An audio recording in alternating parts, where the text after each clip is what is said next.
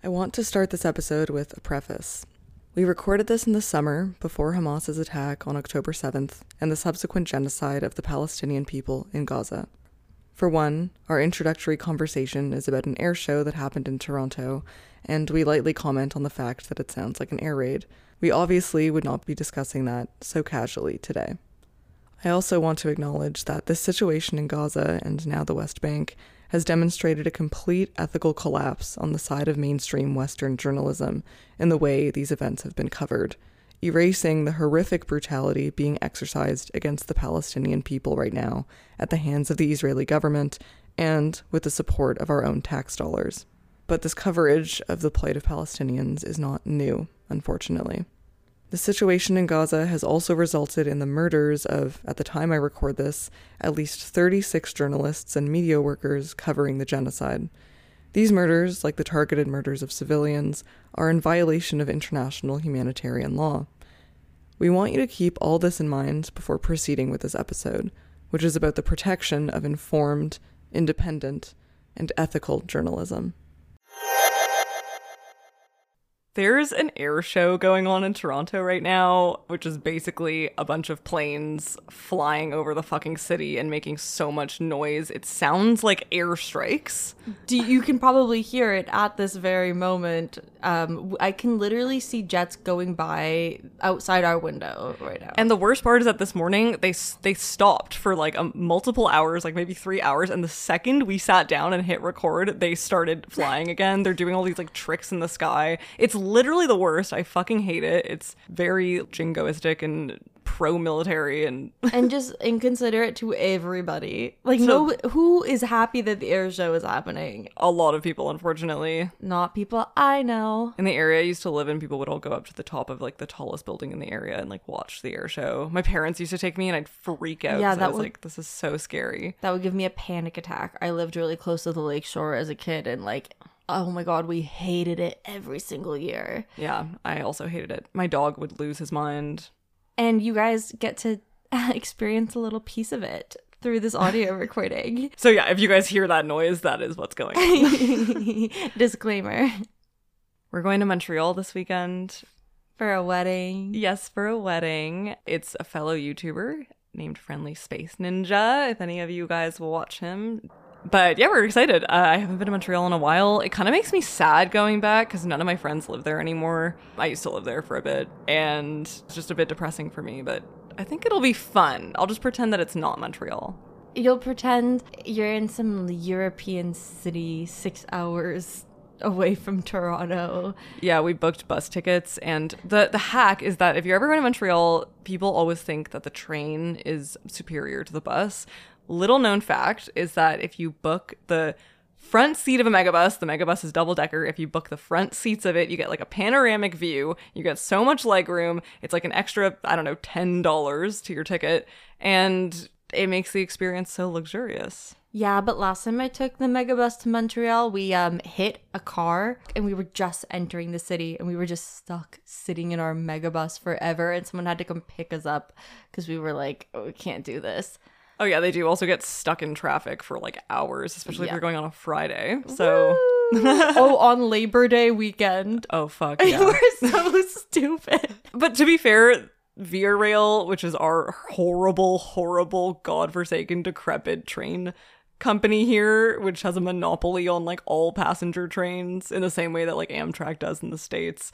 If you end up behind a freight train on Via Rail, you can be sitting on the tracks for, like, 10 hours. So, truly, I'll take the megabus. At least you can, like, move. This one time, Maya and I were both taking the train back to Montreal from Toronto after, like, Christmas break, and we thought we were getting on the same train because it was, like, the same boarding time. And I ended up getting on one train that, like, was a normal, like, 6 hour train ride. And Maya ended up on one that was, like, a 10-hour long train ride that took her to Ottawa and then back to Montreal. If you're not familiar with Canadian geography, Ottawa's a bit out of the way. Yeah. It sucked so bad. So, in this episode, we're talking about a company that I think has had one of the most subtle but important impacts on not only the internet, but Western society as a whole. Dun dun dun dun. Which, believe it or not, is Buzzfeed. Now, you may hear Buzzfeed and go, you mean the people who got famous for writing shit like 13 potatoes that look like Channing Tatum, or which ousted Arab Spring ruler are you? Wait, no way. Both of which are articles that they have published. No way. And yes, BuzzFeed did make a name for themselves because of stuff like that. But what if I told you that BuzzFeed played a major role in changing the news and more broadly the way that information flows in our society forever? I'd say get out of town, pack your bags, and leave. Okay. So what are your thoughts on BuzzFeed, Hannah? Like, what at this particular moment in time is your perception of them as like a company? I mean, I mostly just think of them as like a product of a now past era. It's interesting to think about our youths and like the 2010s as like a bygone era, something that has cultural kind of artifacts to look back to. But now that, you know, we're a bit into the 2020s, I can see it like that. And BuzzFeed is one of those artifacts. It really is so of its time, but really not meant for this world. No, she wasn't meant for this world. Yeah, it is kind of a bit of a relic of the past. Yeah. And it's interesting because it has a digital footprint. It, like, all of it exists still on the internet. So it's like you can go back and revisit it. The beauty of the internet, I guess. Like you could go back and retake a BuzzFeed quiz. Well, BuzzFeed's embroiled in a bit of shit right now. They've honestly been causing waves ever since they came about almost 2 decades ago. But most recently, it was revealed that they laid off 15% of their staff last year. And they've also been using AI to generate entire articles on their site. I think I heard about that, yeah. Yeah, it's been a pretty hot topic. And this has kind of brought them almost full circle to their origins as like a baseless millennial hell aggregator. But this is actually a pretty steep fall from grace. Because what if I told you, Hannah, that BuzzFeed was actually taken pretty seriously for a few years there? Like, they literally won a Pulitzer Prize 2 years ago. 2 years ago? That feels really recent. Yeah, this is, like I said, a steep fall from grace. Like the edge of a cliff kind of thing. I'm going to take you on a little deep dive in this episode into BuzzFeed's history as a company and their changing role in popular culture. This one was insanely fun to research. One, because I took a course in school called Journalism in Crisis, and it was so cool. It made me rethink like my entire field of study because I was like, journalism is so cool. And it was also a bit of a depressing class, but you know, what can you do? And also because a lot of the articles I was reading were actually written by former BuzzFeed employees, so I was kind of getting this like extremely intimate inside look at how things were unfolding in the company, which was really cool. I just think, like you said, like BuzzFeed is so emblematic of a particular moment in the culture, and I think it's something that we're never gonna go back from, even if the company itself is a bit of a relic. Mm-hmm. You could say maybe that it was a paradigm shift. Dun dun dun dun. I'm Maya. And I'm Hannah. And this is Rehash, a podcast about the social media phenomenons that strike a nerve in our culture only to be quickly forgotten, but we think are due for a revisiting. This season is about paradigm shifts, moments that changed the way we do things, for better or for worse. If you like our show and you want to hear more from us, you can support us on Patreon at patreon.com/rehashpodcast, where we have bonus episodes, weekly mini episodes, and early access to our regular programming. If you don't want to join the Patreon, but you really should, feel free to rate and review us on Spotify and Apple Podcasts, because that helps us out a lot. But give us a good rating, please. Yeah, we're very competitive. 5 stars.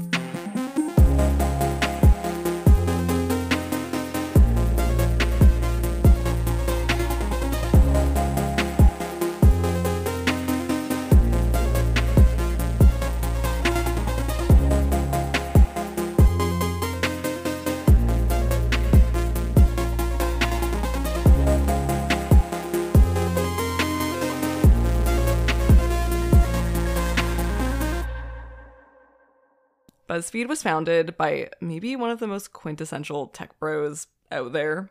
His name is Jonah Peretti. Jonah is a fucking nerd, but he's like a cool nerd. Like Joseph Gordon-Levitt.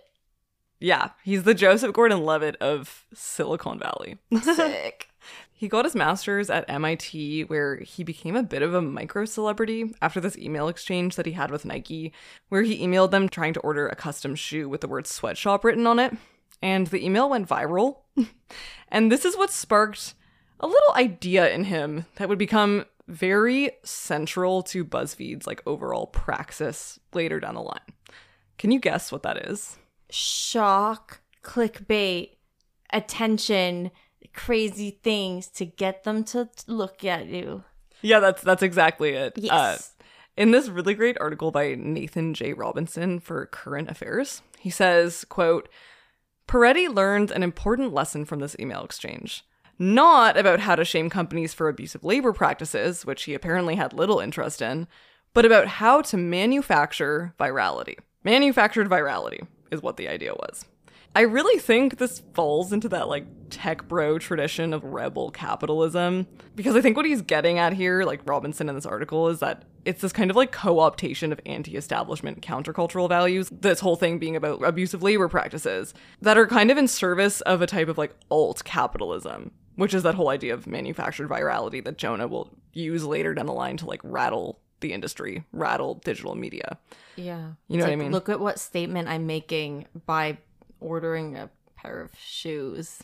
Yeah, exactly. And it was more about like how he did it than what the actual email was about, you know? But Jonah was kind of a wunderkind because in 2005, before doing BuzzFeed, he co-founded the Huffington Post. Wait, what? Yeah. Wait, what? Oh, I thought he was like some dweeby, like 26-year-old. He was like a dweeby 26-year-old who first made Huffington Post. I'm sorry, how old was he when he founded Huffington Post? He'd be 31. Wow. Yeah, wunderkind, like I said. Damn. So at Huffington Post, this is where he developed this idea of spreadable content. Like something that's really unique to online media versus old media is that you have this ability to like cross-pollinate, right? Like things can be basically picked up and dropped and shared and like repurposed in a way that you couldn't do with hard materials, in the way that you can spread content on the internet. Yeah, exactly. You can't really spread pieces of a newspaper in the same way unless you like cut it up and sprinkle them. Pieces, put them on people, paper mache some things. But I don't know if it would have the same cultural impact. Probably not. It's like that scene from Mean Girls when I think Regina's walking down the hallway and like throwing those papers everywhere. And you know what BuzzFeed would do? BuzzFeed would take a gif of that and then they'd put the BuzzFeed logo over her face and they'd play it in an article. And somewhere a 25-year-old would chuckle. Huffington Post is an online news outlet. And because it originated on the internet, it had to adapt to that medium, right? And Jonas said something about this back in 2012, which I think really defines his particular imprint on digital media. He says, "We can't have an algorithm that is targeting content only a reader will like. They want to see content that someone else in their life they care about will like, even if they don't like it very much. At the Huffington Post, we thought of the front page as a one-stop shop for everything you need in news. And Google is just a search box, and that's all you personally need. Now we're faced with a different environment where you're thinking about these networks of people who are sharing with other people in their lives, and that changes how you think about your front page." Do you think this is kind of an early conception of that whole filter bubble idea? In the way that like media funnels you, because of the algorithm, it's funneling you personalized content. So the only types of content you're getting are things that you'll want to see. So like, for example, right-wingers are only going to be getting right-wing content on their Facebook news feeds, for example. Left-wingers are only going to get left. Like, that's a filter bubble. Sort of, but to me it almost feels like the opposite, where it's like instead of being hyper-specific to one demographic, it's trying to appeal to as many people as possible so that you'll share it to people from other demographics. You're like, maybe this, I don't like this piece, but I'll send it to my grandma. Well, to me, yes. I think when I initially read it, I was like, okay, I kind of feel like this is almost the anti-filter bubble because it's all these people seeing things they wouldn't usually see. But then I thought about it more and I was like, oh no, the person at this point is like acting as the algorithm. Like they're going to find content and they're going to, instead of them reading it themselves, they'll just send it to someone who they think will like it more.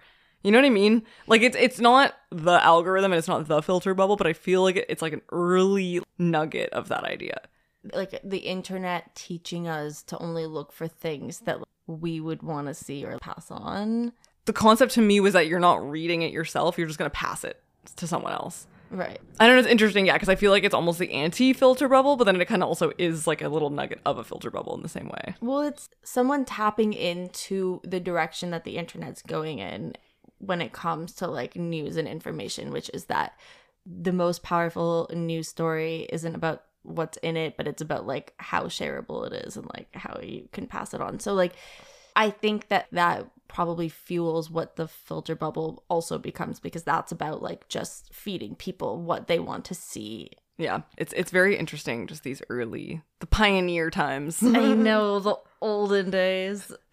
So at HuffPost, Jonah was pioneering SEO-driven articles, which were designed to make it to the top of a Google search result.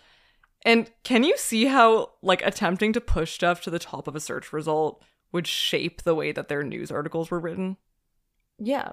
SEO is basically using the words that are going to be most appealing to like a search term, basically. And it stands for search engine optimization. Yeah. So basically like you're writing things in the most attention grabby way, maybe like saying things that aren't actually true, not lying, but using phrases that like are attention grabbing and aren't necessarily actually reflective of what you're saying or what's in the article. Exactly. Yeah, so like articles have to be sensational, they have to be buzzy, and like most importantly they have to be clickable.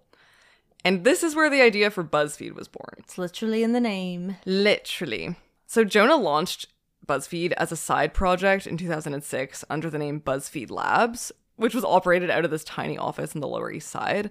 And their first project was this thing called BuzzBot, which was this instant messaging client that would message people a daily link to a popular item that it found on the web. The idea was that it was a sharing platform. It was designed to make stuff go viral.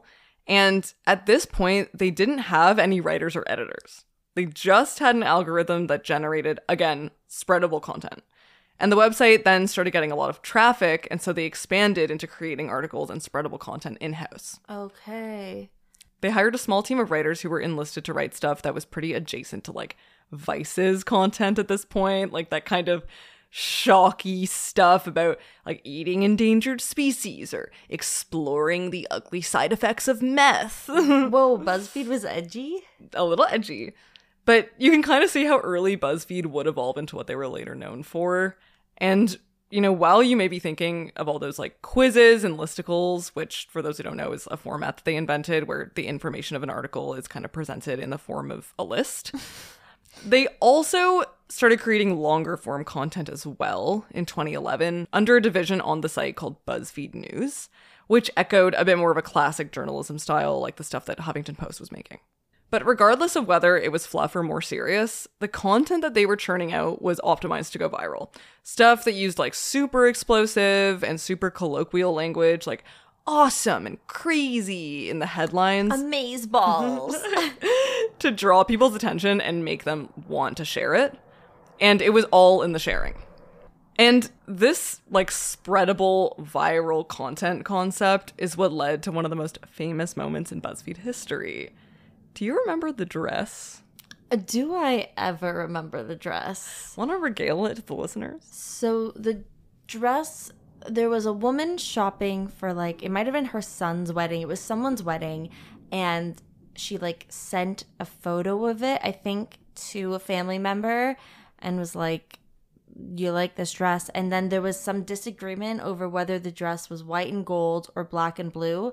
And so someone ended up posting it online. I think it was on Tumblr. On Tumblr. And it blew up overnight and it just became this whole debate. Is it white and gold or black and blue? I've seen both.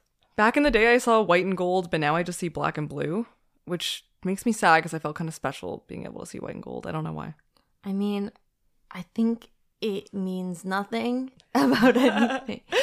So the reason that it blew up online is because of BuzzFeed. A picture of the dress, was posted as a poll article. It was sent, I believe, to one of the writers or editors from Tumblr. Again, this whole idea of like cross-pollination And they posted it in a poll article asking people which colors that they thought the dress was. And that article went mega, mega, mega viral. It literally got 28 million hits in a single day. The podcast Dakota Ring has a whole episode on the dress. And like, it's a crazy... It's a cool moment in like internet history. So BuzzFeed was super lucrative around the early 2010s for a couple reasons. For one, they innovated a business strategy called native advertising, where they would embed sponsored content within their regular content. I didn't know that was a BuzzFeed thing. Yeah, it's like something that they contributed to innovating. So like cat articles sponsored by a pet food company kind of thing. My friend sent me like it's like, what Ken is your Ken quiz? I was like, I can't believe there's still BuzzFeed quizzes. And it was like, pick out outfits. And all the clothes were from Cider. And I was like, this is just an ad for Cider in an ad for Barbie. Native advertising. What website was it? BuzzFeed. Oh, crazy. Yeah, that's why I was like, wow, BuzzFeed quizzes are still around. Yep. So like then those sponsored posts would show up on social media platforms. When people like you and your friend clicked on the article, the company would make money. And you see that, again, everywhere today, although it's like usually a lot easier to tell now, but there's a lot of copycats doing the same thing.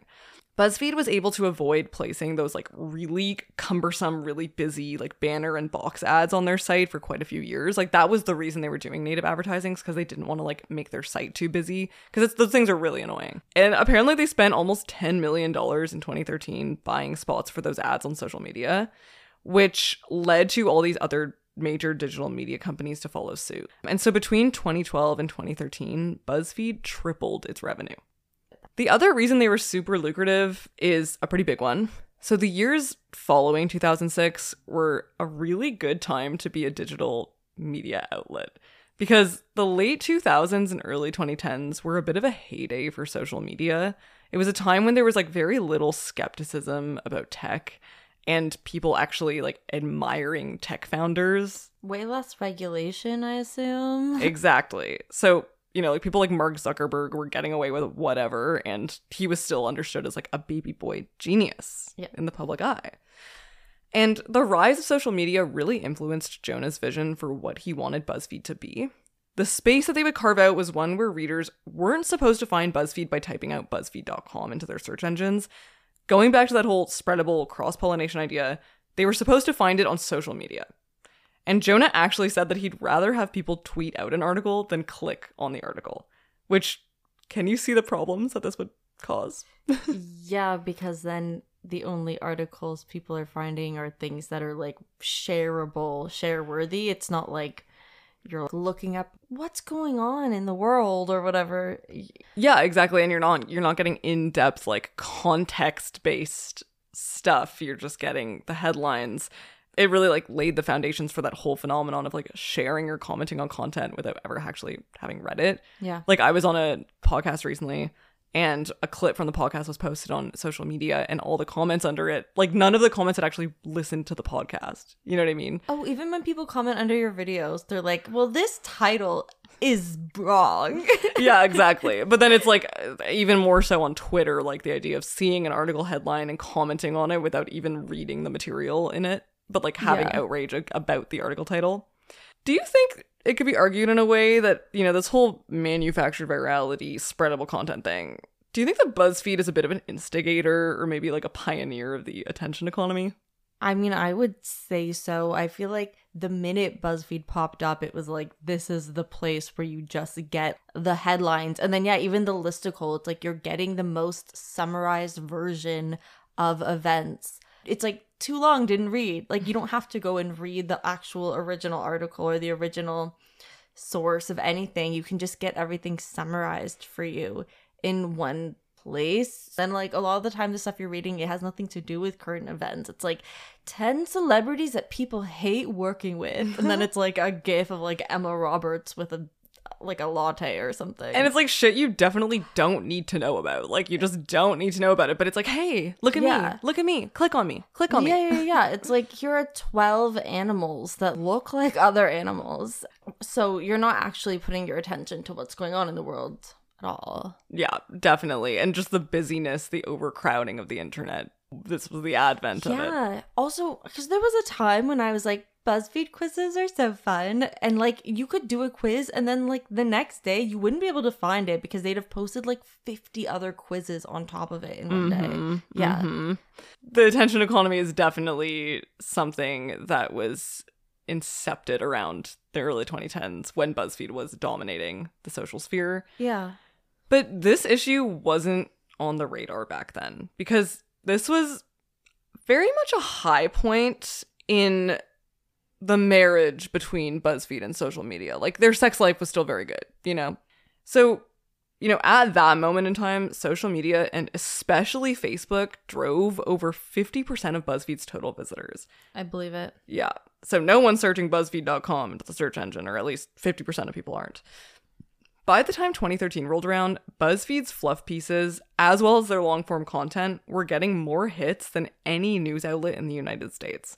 Jeez. Even more than the New York Times and the Washington Post. And this is very troubling. I wonder why. And it's troubling, again, for a couple reasons. Mm-hmm. Manufactured virality does not come easy, and BuzzFeed proper had done some pretty sus stuff over the years, which has led to quite a bit of scrutiny. In the earlier days, especially when they had like a significantly smaller editorial team and were mainly focused on generating viral content, much of the stuff that would end up in their articles was scraped from the web. Like, the entire business model of BuzzFeed proper was essentially to, like, mine Reddit and Tumblr, again with the dress, and wherever else for information, and then repackage that for a wider audience who would find it on Facebook and Twitter. So, for example, there was this article that they did called "People Are Sharing Non-Obvious Signs That Are Actually a Cry for Help, and It's Eye-Opening." What does that mean? I know. And that had apparently been taken from a Reddit post about mental health. And this woman who was interviewed by The Verge said that she found one of her responses from that Reddit thread at the top of the BuzzFeed article with her username and everything still in it. Yeah, they would like just take people's tweets and put them in. Yeah, they just like put them up, which is really normal. And it happens a lot just in news articles these days too. Like, you'll see just like a tweet used as a photo or like evidence with the person's handle, which again, it is in a public arena. It's a public sphere technically, and it's public domain, but it's still kind of like, whoa. The internet is the Wild West, so this was all kind of like murky territory. I've also sometimes done that. Like, I've used Reddit posts in my videos. Now I anonymize them, but back in the day, it's just like you wouldn't think about it because like these people are anonymous, to be fair, for the most part, but still. But since a lot of the time BuzzFeed was scraping stuff and like not giving credit, it could very easily fall into the realm of plagiarism. There were a bunch of prolific BuzzFeed writers like Matt Stopera and Benny Johnson and Ryan Broderick who ended up getting caught for plagiarizing stuff. And Nathan J. Robinson takes a pretty hard line on this in his current affairs piece. He says, "BuzzFeed tried to create a money machine for investors by finding a formula for gobbling up content and harvesting clicks from it. To do this, they simply pilfered content from whatever sources they could. When BuzzFeed compiled an article like 33 animals who are extremely disappointed in you, they simply ripped the photos from anywhere they wanted without assigning credit, with the dubious claim that this was fair use. BuzzFeed was repeatedly forced to fire writers for plagiarism, though its entire business model had incentivized plagiarism." Right. Do you feel like this is the genesis of what we call the content farm these days? Absolutely. I was just about to say, and I think I've mentioned this on the podcast before, but I once worked for a day at what was basically a content farm. It was YouTube. It was like a network of YouTube channels that all specified in like, this one's celebrities, this one's sports, this one's whatever. But it was run out of this weird office in Toronto that had pictures of like Elon Musk on the wall. And I was like, oh God, okay, I can't take this job. I can't take this job.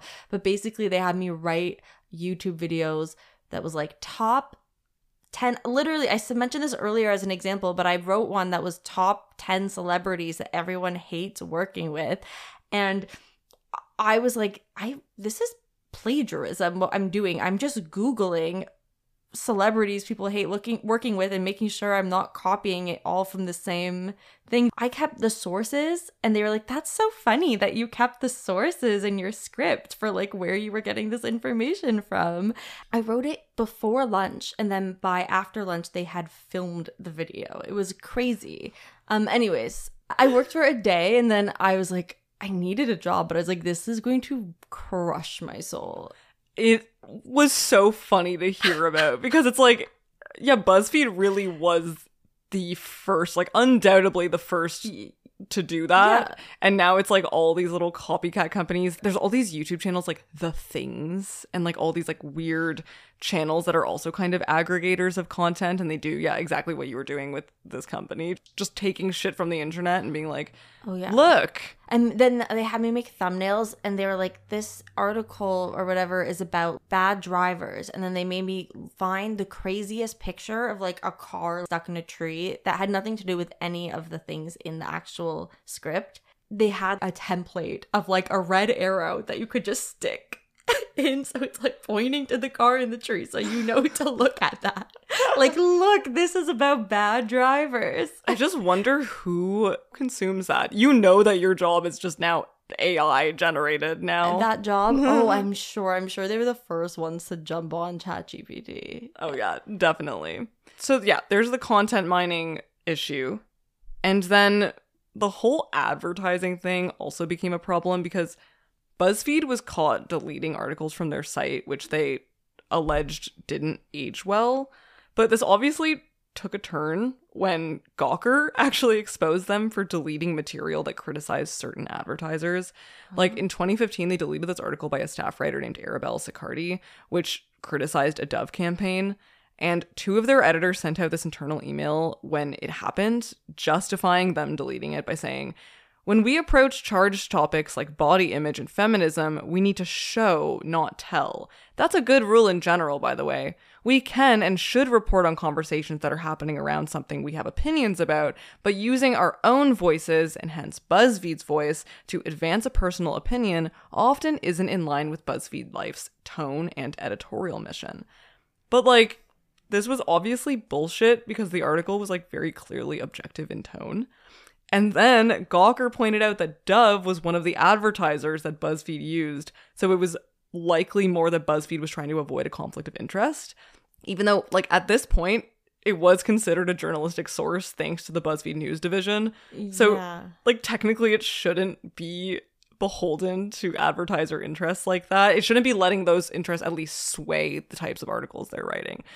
If it's like an editorial piece, it shouldn't be swayed by corporate interests like that. That's the line, you know? Yeah, and you would also just think for the sake of their company's integrity that they would want to uphold a certain standard across sections, because that really does diminish how much you're willing to believe and listen to the news part of BuzzFeed. Well, yeah, and we'll see, like, they had a lot of trouble being taken seriously, even to the very bitter end, as a news source. So, there you go.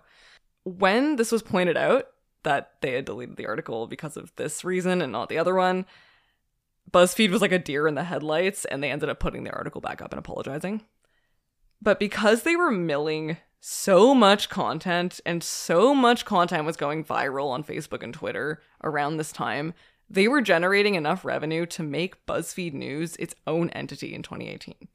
Because remember, news is more or less where Jonah got his start, right? Yeah. So they're competing now not only for spots on the Facebook algorithm, now they're just like a regular news competitor as well. But are they operating from the same approach as BuzzFeed? Well, we shall see. Ooh.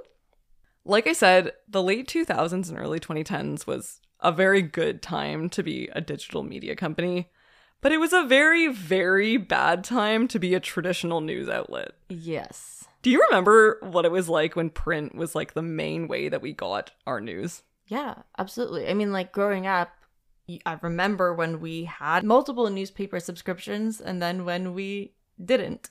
And I remember even up until some point in high school, I used to read the Sunday funnies. No, yeah, I'd read the Toronto Star while I was like eating breakfast and stuff. I mean, usually it was like arts and like style sections. That was my first introduction to like engaging with like the media in any way. Like I would read film reviews and like concert reviews. I remember it was some point in high school when we stopped getting a print subscription to the newspaper. So I do remember a pre-online news time. Actually, something I always think about is my dad was a big Grateful Dead fan and he's followed the Dead. And then in 95, he's in Ireland, I think, with my mom, and they get the newspaper, and this is how he finds out that Jerry Garcia has died. And I was like, wow, imagine not knowing something until it was printed the next day. It's crazy. Crazy concept. I know not there are knowing probably things. much bigger news stories to that people had that experience with, but That Lil Tay death scandal would never have made it to the public eye. no. So quickly. My parents also subscribed to a few newspapers, and yeah, mostly the Toronto Star, and I read it religiously. I loved the comic section, but sometimes I'd read the other sections.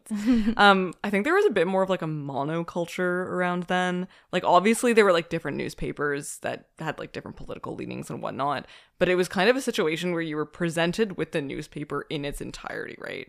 And you could definitely stick to your favorite sections, but you're still flipping over other like headlines and articles, so it's a bit more of like a holistic consumption of the news. The information you're getting is all kind of dictated through like the editorial opinions of like a group of people, and like depending on where you live, that's what you're getting. Exactly. Which is really interesting to think about. Gatekeepers. It was a gatekeeper, but kind of in a good way.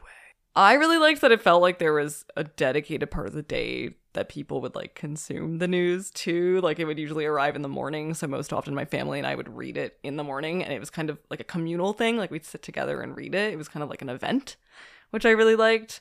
But most importantly, on the industry side of things, there was a guaranteed source of revenue. People had to pay for their newspapers in order to read them. You could put ads in the paper. There were ads that were placed in the paper, so that's also part of it. But a giant chunk of profit came from over-the-counter payments and subscriptions. According to Pew Research Center, the total estimated weekday circulation of U.S. daily newspapers was 55.8 million in 2000 and dropped to 24.2 million in 2020. And the U.S. Census Bureau did a study on the usage of traditional media from the years 2002 to 2020 and found that in that time, newspaper publishers' revenue dropped 52%. And revenue for periodical publishing, so like newspapers and magazines, dropped 40.5%. So that's like literally sliced in half, basically. I believe it. Like you've seen the way that print publications are dropping like flies in recent years. Do you want to take a stab at some of the factors that would have contributed to the decline of newspaper consumption? Well, the greater shift online, this is well documented. Like in the mid-2010s, people really started, even older people who were maybe keeping these print publications alive, started getting their news from Facebook and from social media. And so it almost feels like something that has to be printed once a day becomes outdated within like such a short period of time because things move so quickly now. Yes. There's the digital media issue, and then there's also the recession. Which just like completely crippled a lot of print media. Newspaper subscriptions. I remember my parents talking about how they were expensive, and that was one of the reasons we stopped getting it. Exactly. But digital media is the most, I think, obvious one to us right now. If you can get all your media like right at your fingertips, right on your smartphone or tablet, why would you subscribe to print news, like you're saying? Yeah. Or even watch broadcast for that matter. So newspapers had to like more or less scramble to get themselves online, and that didn't prove to be very lucrative at all. Since 2011, Reuters has been putting together this annual report, which is all about the future of news media. And in their 2012 report, they found that overall, consumers were generally resistant to pay for news online. Because the internet's like a free haven, right? You don't want to pay for shit, at least in 2012 you don't. And you're also kind of like, I'm sure there's a way that I can access this for free. Exactly. Which meant that not only was print news collapsing, but journalistic bodies weren't making money in their new homes on the internet either. Especially when they have to compete with fuckers like Huffington Post and Buzzfeed, who were giving news to people in very like attractive formats. In the 2014 Reuters report, one of the key findings is that US social sharing news sites like Huffington Post, BuzzFeed, and Upworthy are beginning to make inroads around the world, with new formats and a fresh tone of voice aimed at younger people. And they announce a whole new category of weird news, proving more/as popular than entertainment news. Random. So random. Random poor. There was a considerable amount of job loss in the editorial sector, and it seemed like the position of news media was becoming more and more precarious by the year. I remember telling my dad in high school that I was considering wanting to go into journalism because he works in journalism, and he was like, don't. It's a dying profession. Yeah, exactly. We should all be well aware of the importance of journalism in a functioning democracy. But just to hone it in, Western political systems are basically divided into different decision-making bodies, or estates, which are meant to provide checks and balances on each other. So in Canada, for example, we have an executive branch, which is the Prime Minister and their cabinet. We have a legislative branch, which is the Senate and the House of Commons, or Congress in the US. And then we have the judicial branch, which is the court system. Those are the first three estates. And these estates are meant to hold the power holders, so the executive branch, accountable. And then there's journalism, which is largely understood as the fourth estate, in the sense that it functions as like a watchdog, which encourages the free flow of information to the public. So when you hear like freedom of information or freedom of the press, those are the democratic rights that journalism gives us. Without journalism, we would be living in ignorance of the world around us, and especially of what our government is doing. So the whole idea that journalism was on shaky grounds because of digital media is concerning. So it was really, really, really important that social media could at least provide us with a new way to access the news. Enter the Facebook newsfeed. Dun, dun, dun, dun. Do you know anyone who gets their news on Facebook? I feel like there was a time like in late high school where I was getting a lot of information from Facebook because like I wasn't just going to the front pages of news sites, but people would post articles and I'd go, do I know people who still do? Probably older people I know, but I don't want to make assumptions on their behalves. I mean, yeah, a lot of my older family members get their news on Facebook. I feel like it's because we had this mass exodus of young people. It's mostly older people getting it. It's kind of actually fascinating how all the young people just picked up and left Facebook. What felt like all at once. Eventually you were like, no one's here. And now I go on Facebook once every 5 months. I feel like Instagram gave the young people all they actually wanted from Facebook, which was to look at pictures. Yeah, exactly. Facebook used to be a social network, but why do you think it ended up becoming a one-stop shop for everything? We have a marketplace now. Well, because people were already checking it daily, right? I think, and this is something I'm going to talk about a bit in the Vine episode, but I think it just became this thing where every social media company is trying to fulfill as many needs as possible to make you stay on there as long as possible. And it's yeah, you're checking Facebook. People share things on Facebook. It only makes sense that you would find a way to make news part of that. And then something like Buzzfeed, which was doing well from Facebook traffic, you put two and two together. You're you could just replicate this on a wider scale. I think, the more ubiquitous social media becomes, the more it has to supplant daily life, like you're saying. In the same way that a smartphone is technically a phone, but when you think about it, it's also a clock and an alarm and a social tool and a video game console. A computer. It's literally everything. Yeah. So the whole goal is to make it so that people are relying on your company for everything. And I feel like that's been the project of Silicon Valley for years now. Yeah, Facebook is a town square. I think Trump became this thing where people had news apps on their phones and were checking Facebook just because everything he was doing became viral, and it was news, but it was also a viral story. It was part meme, part entertainment, part unfolding thing, and the news, and it was political, that it was it, I think, glued people to their phones even more because you're getting in-time updates. There'd be jokes about how you'd go into a theater and you'd turn your phone off and you'd come and there'd be 50 New York Times notifications because Trump has said this, done this, now this bad thing is happening in the government. Do Trump and BuzzFeed have more in common than we think? 5 reasons why Trump is BuzzFeed's spirit animal. The horsemen of the apocalypse: Facebook, BuzzFeed, and Trump. The news apocalypse, But do you feel it was kind of a good thing, at least initially, that Facebook opened itself up to being a news aggregator? If you're trying to look back, clear your thoughts and your brain of any knowledge you have of the years to follow, and you're look, people are seeing the news. News outlets are getting a platform.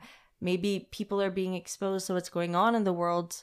in ways that they wouldn't be if we were just leaving them to their own devices, which means like having a newspaper subscription and like actively keeping up. Like you're being forced to see the news. I can see having like a sense of optimism about this maybe becoming like democratizing approach to the news and like a more accessible way to consume it. But it's really hard to think that way because I know how things turned out. Oh, I can't unsee what I've already seen. Yeah.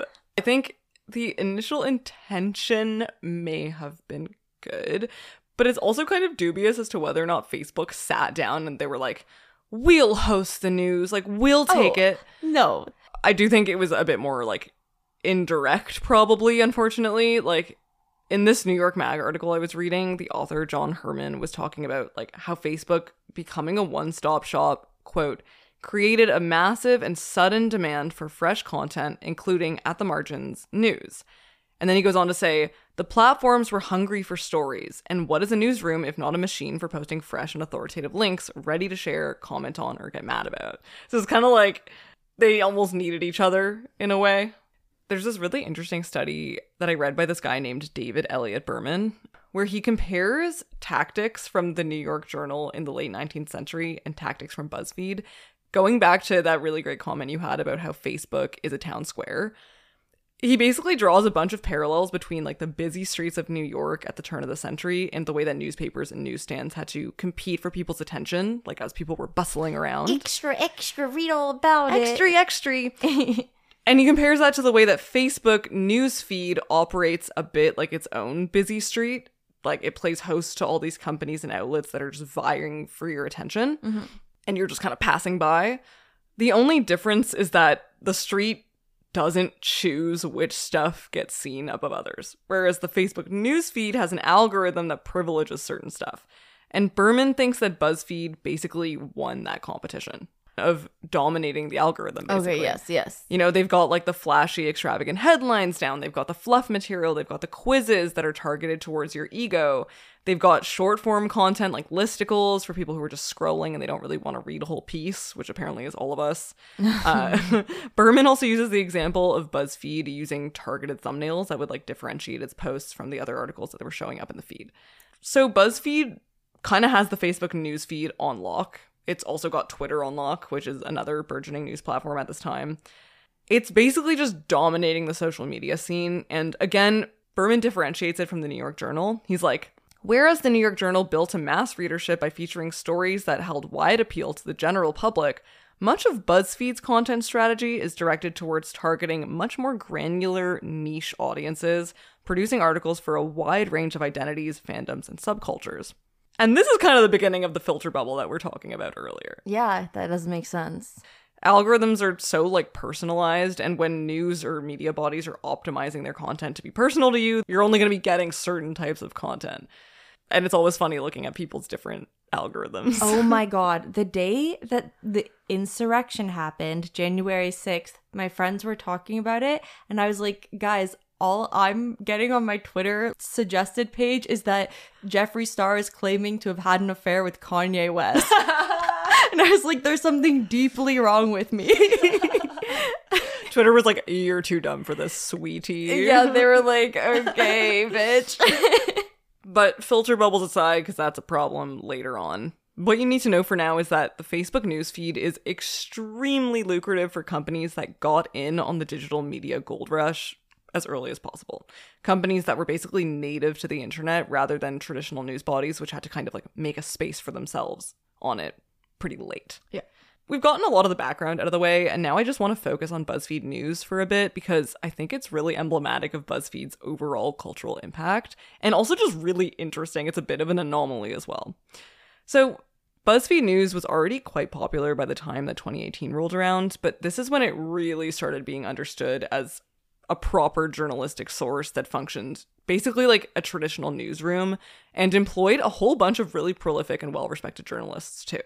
And before this even happened in 2018, BuzzFeed News actually broke quite a few high-profile stories. Some of these might shock you. maybe just one of them. Okay.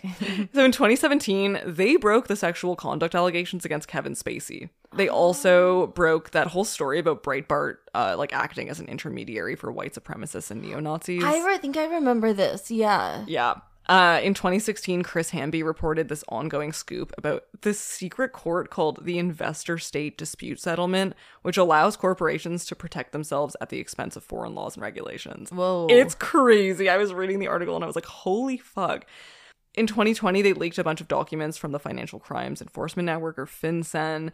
And in 2021, their journalists, Megha Rajagopalan, Alison Killing, and Christo Bushek, actually won a Pulitzer Prize for, quote, a series of clear and compelling stories that use satellite imagery and architectural expertise, as well as interviews with 24 former prisoners to identify a vast new infrastructure built by the Chinese government for the mass detention of Muslims. Oh, wow. Yeah.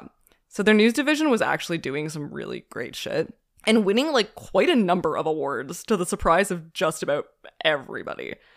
That being said, though, they did have quite a lot of trouble being taken seriously. Right-wingers basically wrote them off as leftist shills. Other people wrote them off. I like that there's right-wingers and other people. Other people wrote them off. There are two groups.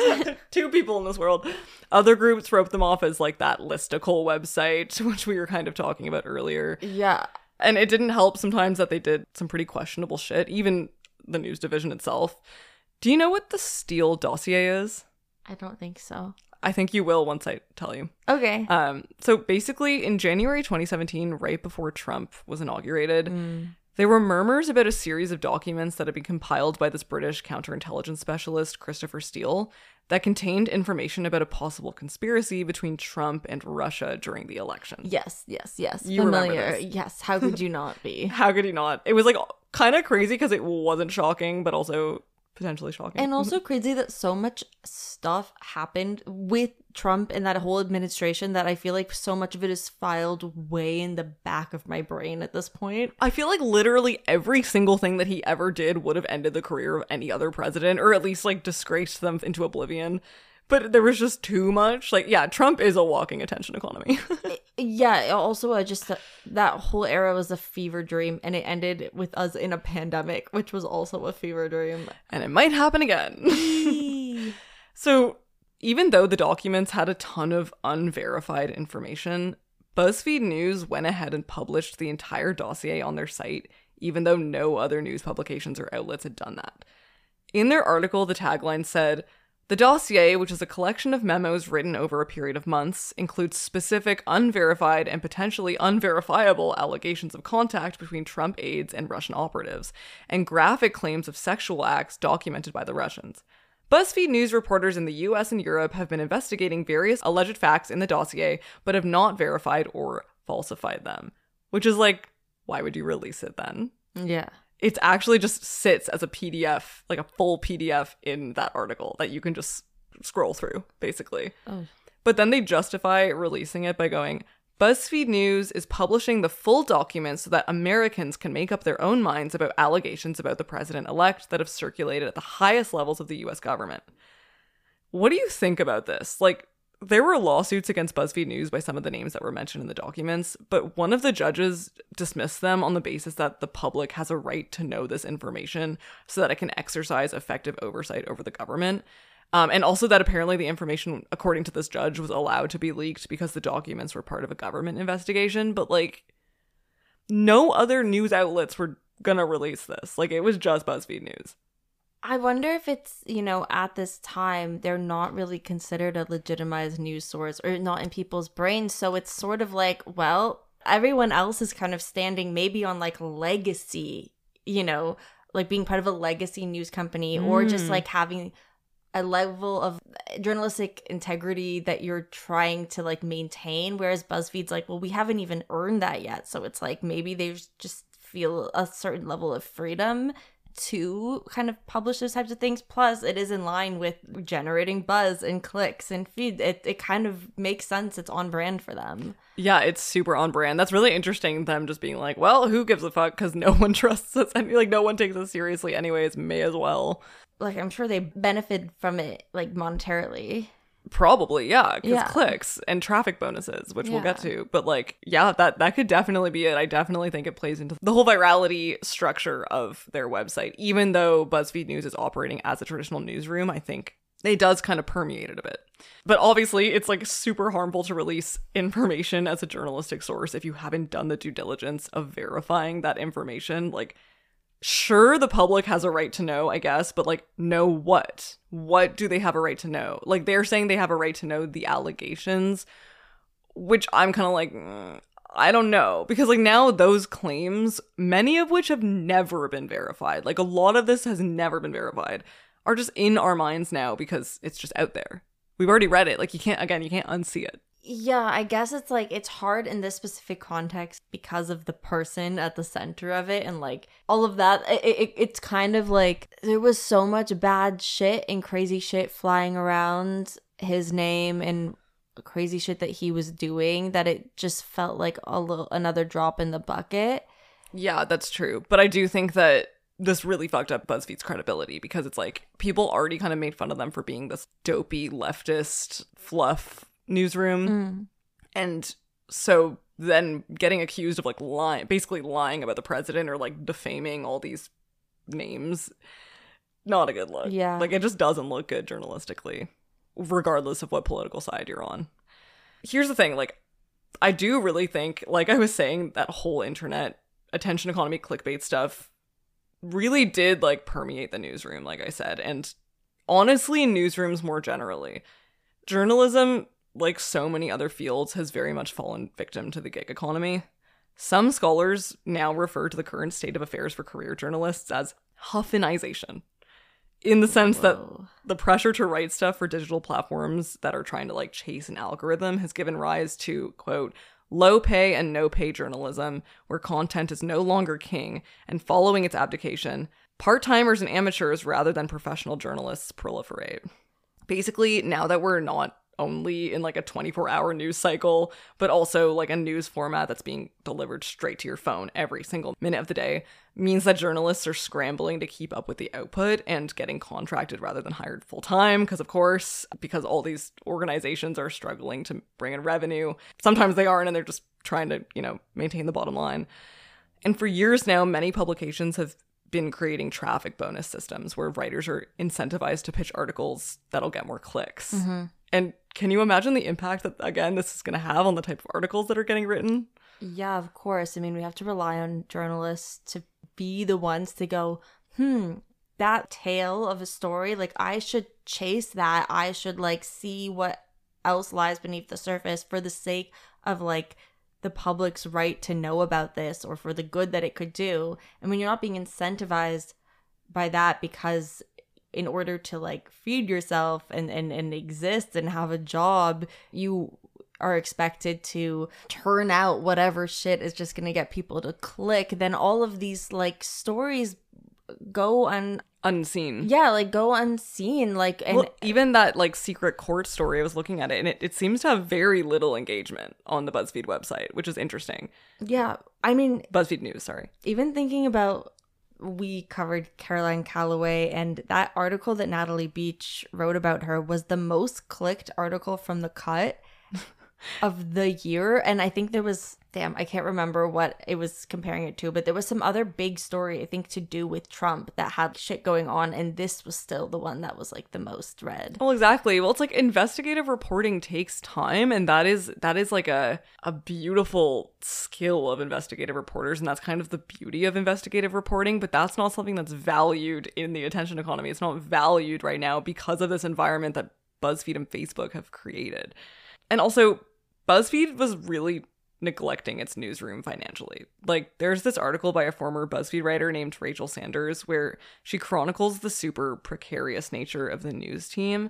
Like, starting all the way back in 2018, there were constant rounds of layoffs and budget cuts. She says, for nearly the entire time I worked there was never a sales team dedicated to pitching news content to advertising clients. There was no consistent infrastructure in place to help news bring in revenue through subscriptions or otherwise, a goal that was, by its nature, completely outside the control and purview of the journalists working there. And she said that the newsroom was very unique at BuzzFeed because Many of the employees were part of a union in the newsroom, whereas like other employees from other departments weren't. And this is something that BuzzFeed fucking hated, and they hired this like union avoidance lawyer in order to fight them. Oh, God. And honestly, none of this helped the fate of their journalists, because just this year, Jonas sent an internal email to his staff that said they were going to reduce their workforce by 15%, like I said at the beginning of the episode, across their business, content, tech, and admin teams, and that they'd be closing BuzzFeed News, basically saying that he couldn't fund it anymore as a standalone organization, and that they'd be amalgamating their news brand into Huffington Post. And he ends the email by saying, "I made the decision to overinvest in BuzzFeed News because I love their work and mission so much. This made me slow to accept that the big platforms wouldn't provide the distribution or financial support required to support premium, free journalism purpose-built for social media." Last year, BuzzFeed lost $27. Sorry, $27. $27? Oh, no. They lost $27 million in revenue and reported that people were engaging with their content 32% less than the year before. And its newsroom would end up being a casualty because, like, there are a few reasons on top of the long-form reporting not being valued. Okay, it's, like, so awesome that because of their advertising structure, BuzzFeed was able to remain a free news source in the way that other publications couldn't. And that's really cool. Like, this Huffington Post reporter tweeted when the news about the shuttering was announced. He said, "BuzzFeed News funneled venture capital into something genuinely very useful and necessary. High-quality reporting freely available for anyone to read. It was the envy of every reporter who entered journalism in the chaotic 2010s and didn't work there. What a loss." Which is interesting. Yeah. I think it was almost a bit of a gem or like a canary in a coal mine that then was quickly murdered. Yeah, absolutely. I mean, it's really sad that a company that is facing losses overall has decided that the place that deserves to be axed to preserve funds is probably the most important, at least culturally speaking, like output that it has. Exactly. Right? I think there's a lot of fat that could probably be trimmed from BuzzFeed if they're forced to make cuts, and news seems, at least from a moral standpoint, feels like the last thing that should go. And unfortunately, from a financial standpoint, because journalism is in crisis, is the first. The thing is, also, much of that advertising that they were doing was reliant on external social media sites, right? This native advertising stuff, rather than BuzzFeed's own homepage. Mm-hmm. So what happens when those sites start to make their own changes? Well, we all know that Mark Zuckerberg got like super fucking weird over the past few years. He's like cuckoo crazy now. Meta. And in 2018, Facebook overhauled its newsfeed in service of areas that Mark Zuckerberg had a more vested interest in, and it pivoted back to focusing on user social interactions. I went to the Facebook newsfeed, and it's so weird to look at now. Like, it's not really news at all. Well, because they've got so much shit for the role that they played in a lot of the Trump shit that, like, they're trying to kind of cover their asses and take away that part, even though I would say now the most relevant thing about Facebook is that people go to get their news. It's not good that they get their news from Facebook. A lot of harm has come from that, but I would assume that that is probably what's keeping them afloat for the most part, because at least people born after the year 1990 aren't really using it socially, except weird people. Yeah, there are some weird people who use it. People from high school where I'm like, I never spoke to you, but you update Facebook frequently. These people from high school posting like Facebook stories. Like, who is looking at it? Who's looking at your story? I'm so confused, but also good for them. Yeah, sorry, not weird people, different. I definitely think part of it is probably related to, well, definitely related to the flack and all the fucking hearings. Oh, absolutely. And like, of course it's related to that. Which BuzzFeed, I don't know, maybe they should have foreseen. BuzzFeed reported that Facebook made up the majority of the decline in audience engagement with their content. Because remember, like 50% of the people coming to their website was from Facebook. Well, it's a website built to be, like, to optimize what Facebook has to offer. So if Facebook's offering that, then of course it's going to affect them. Then what do? What? And without Facebook, advertisers were like way less willing to advertise with them. And this had a very big ripple effect, of course, because like all those other sites that went through, like kind of copied what BuzzFeed was doing, like Gawker and Vice, were also hit by this. Oh, yeah. So, you know, this was actually a very brief digital news heyday. This reporter, Max Tanney, had something really interesting to say about it. He said, Facebook's sharp turn away from news and the mercy killing of blue check Twitter, along with BuzzFeed News' shutdown, cuts at Insider, and Vice's increasing desperation for a sale are another indication that the social web that defined the 2010s is over for news consumers. He also predicts that blogging and newslettering are on the rise again, so we could be seeing a bit of a pendulum swing there. I think absolutely. Just look at Substack. Yeah. Oh, I fucking love Substack. It just brings me joy. I don't know. I don't know what it is. And I think that's great. And like blogging is great, but it's not news. It's not the same as the news.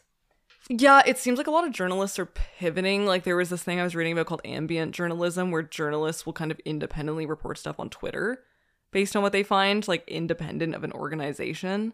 I wonder, I actually am not entirely sure but I'm sure journalists are also using Substack. I think a lot of people are leaving their jobs to pursue a career on Substack because it pays. Yeah, it pays, but it's not the same as like working for an organization that's going to be like verifying you. Yeah, like you're putting a lot of trust into the person who runs the Substack, which I think is great for a lot of subject matter. But if we're talking about like the cold hard facts, you might want there to be some kind of like organization, is fact checking it and like has a vested interest in that. Yeah, some overarching body.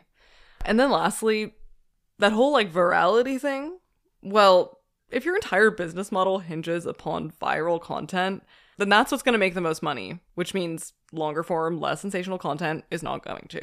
Like, yes, you can make enough revenue to start a hard news division, but that doesn't mean you're going to be able to retain it. And that's why so many major publications very successfully turned to a subscription-based model, because it's reliable. Again, this is just the most major publications that were successful at bringing in revenue through subscriptions. Other smaller publications were not. Yeah. Another former BuzzFeed writer, John Herman, there's two Hermans here, wrote this really great article where he says that social media platforms' interest in journalism was only incidental and passing. And he says that after chasing traffic bonuses at Gawker and BuzzFeed and then going to work for the New York Times, he can see the difference there. I wonder if that like inflated tech bro ego of these like Silicon Valley corporations has something to do with it, and like how that compares to legacy media, which feels like its roots are a bit more firmly planted. Even though they're facing existential threats, I feel like they're a bit harder to rip out. What do you think of that? Like, I think all of these companies being beholden to the whims of just like one fucking guy who everyone said was a genius 10 years ago. Oh, yeah. And I think that whole culture is just like, and this is something I'm going to be exploring in my episode on Vine, but a little bit, but just this idea of like never being able to like exist in the now, always looking to the future and to, what some like prophet of Silicon Valley is telling us we should go in or what their interests are in, but also just instead of like trying to maintain people's attention, you're following people's attention. So, people aren't looking at the news the same way that they were, so we should just slash it instead of trying to find ways to, I don't know, invest in like maintaining a culture where people engage with the media the way that they did. That's such a smart point. Yeah, that is really interesting. It's almost like the audience is king rather than like who are the knowledge holders? What direction is the information flowing from? And it's almost like that's been reversed, or like it's a little bit now a push and pull between audience and information holders. Because the people who are calling the shots are the people that are concerned with what do people want? What's the next big thing? Not people who actually have like dedicated their time to journalism and that like as a field and what it means, and it's like morals and all of that. Like they have to follow the lead of the Mark Zuckerbergs. And even we did a bonus episode on Justin Bieber and thinking about Scooter Braun, who is sort of like the tech bro of the music industry, and how with Justin Bieber they were like there was planned obsolescence there almost, or not planned obsolescence, but like an awareness of his expiration date. So they were like, we need to venture off into as many things that we can, put his name on as many things as we can, just do certain things so we can maximize our profits while we can. And then he got hung to dry, and like obviously it's not the same as the news media, but like as a metaphor, I'm sure you can see it. No, totally. Justin Bieber is traditional news. And I think these pioneer Or he's BuzzFeed. I don't know. Is Trump BuzzFeed or is Justin Bieber BuzzFeed? BuzzFeed. Yeah, I feel like just these guys who kind of invented the attention economy are also victims of this, like, sorry not to use this phrase, this like cultural ADHD. Like just this like Elon Musk. Oh no, you're on behalf of people with ADHD, I'm actually gonna pack up my bags and cancel this podcast. Take a stand, Hannah. But it just feels like, oh, I'm not interested in this anymore. I'm gonna move on to this thing because that seems like what's good right now. Like this need to just be innovating at all costs. Like you're seeing what happened with fucking Elon Musk taking over Twitter. Like it's such an ego fest. It's like he's specifically doing things that are clearly just appealing to like what he wants as a person and are actually probably damaging for his business. Well, yeah, whereas like a legacy media outlet isn't all wrapped around the ego of one pasty nerd. Like its roots are planted. It has like a bunch of people at the top, and it's very different. Unless it's Vogue, and she's not a pasty nerd. She's a nerd with a fuck ass Bob. So Herman has this great line where he says, "The death of BuzzFeed News, the unceremonious pivots to nowhere by the bloated social giants, and the ransacking of Twitter by the world's richest man, however, once again drive home the absurdity of a marriage between the news media and a speculative tech industry that can only conceptualize it either as a threat or as food. The relationship has been broken for a long time." I was like, Fish snaps. are friends, not food. I just want to end off with a discussion about what this all means and symbolizes about the future of journalism. How do you consume news, Hannah, like today, if at all? Damn, Twitter. I'm just as bad as everyone else. I'm just as bad as well. I have a New York Times subscription, Me and too. whenever the notifications pop up my phone, I go, oh, I thought it was a text. Yeah, no, literally. I mean, like, I subscribe to the New York Times, the New Yorker. I guess the New Yorker's, it's a bit different, but I have these news subscriptions, but they're for research. And they're not supporting our local news organizations either. No, I'm part of the problem. But in my defense, I hit news consumption age in the midst of all of this, right? Like, it was never, yes, I used to read like the entertainment section of the Toronto Star, but like by the time I was interested in what was going on in the world, like it had already pivoted to consuming news from social media. And like, if the older people in my life who grew up with the newspaper are getting their news from social media, how would I build up that habit myself? Am I just making up excuses? No, I think that that's fair. It's not that people got tired of the news. It's just that the news changed, and yeah, that's exactly what happened. And Trump also. It integrated with places that we went to get other types of entertainment. I think BuzzFeed contributed to this as well because it was an entertainment site and a place where you could get news. And then, I think the Trump administration played a role in like the news became entertainment. People started watching late night shows for political news, but also comedy. And then, you're going to social media and you're getting entertainment and news. Going and seeking out the news on its own just feels obsolete. It feels obsolete. So last year's Reuters digital news study, they found that consumption of traditional media such as TV and print declined further in the last year in almost all markets, and that online and social consumption wasn't making up that gap. Many people are basically turning away from the news completely, like both of us have, and they reported that interest in the news fell sharply from 63% in 2017 to 51% in 2020. And this is especially prevalent among young people. Like, our generation is barely consuming news through news websites or apps. Mm-hmm. Most of us are informed about it through social media.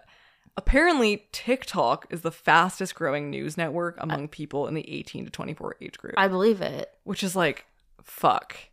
This didn't happen out of nowhere, though. Like, all the way back in 2000, scholars were concerned with the way that news was being fragmented by social media. Back then, they were talking about email. Back in 2012, this scholar said that social media was impacting the news because it, quote, facilitates the immediate dissemination of digital fragments of news and information from official and unofficial sources over a variety of systems and devices. we could probably call this networked news is how I'll refer to it. Not network in the sense of like belonging to a cable network, but like networked in the sense that like little parts of the news, like excerpts or clips or headlines, are being lifted and spread around because of this whole spreadable content thing. Yeah. This, like we talked about earlier, is causing a lot of problems for how we consume the news because we're getting them out of context. We're getting our headlines out of context. We're getting images out of context.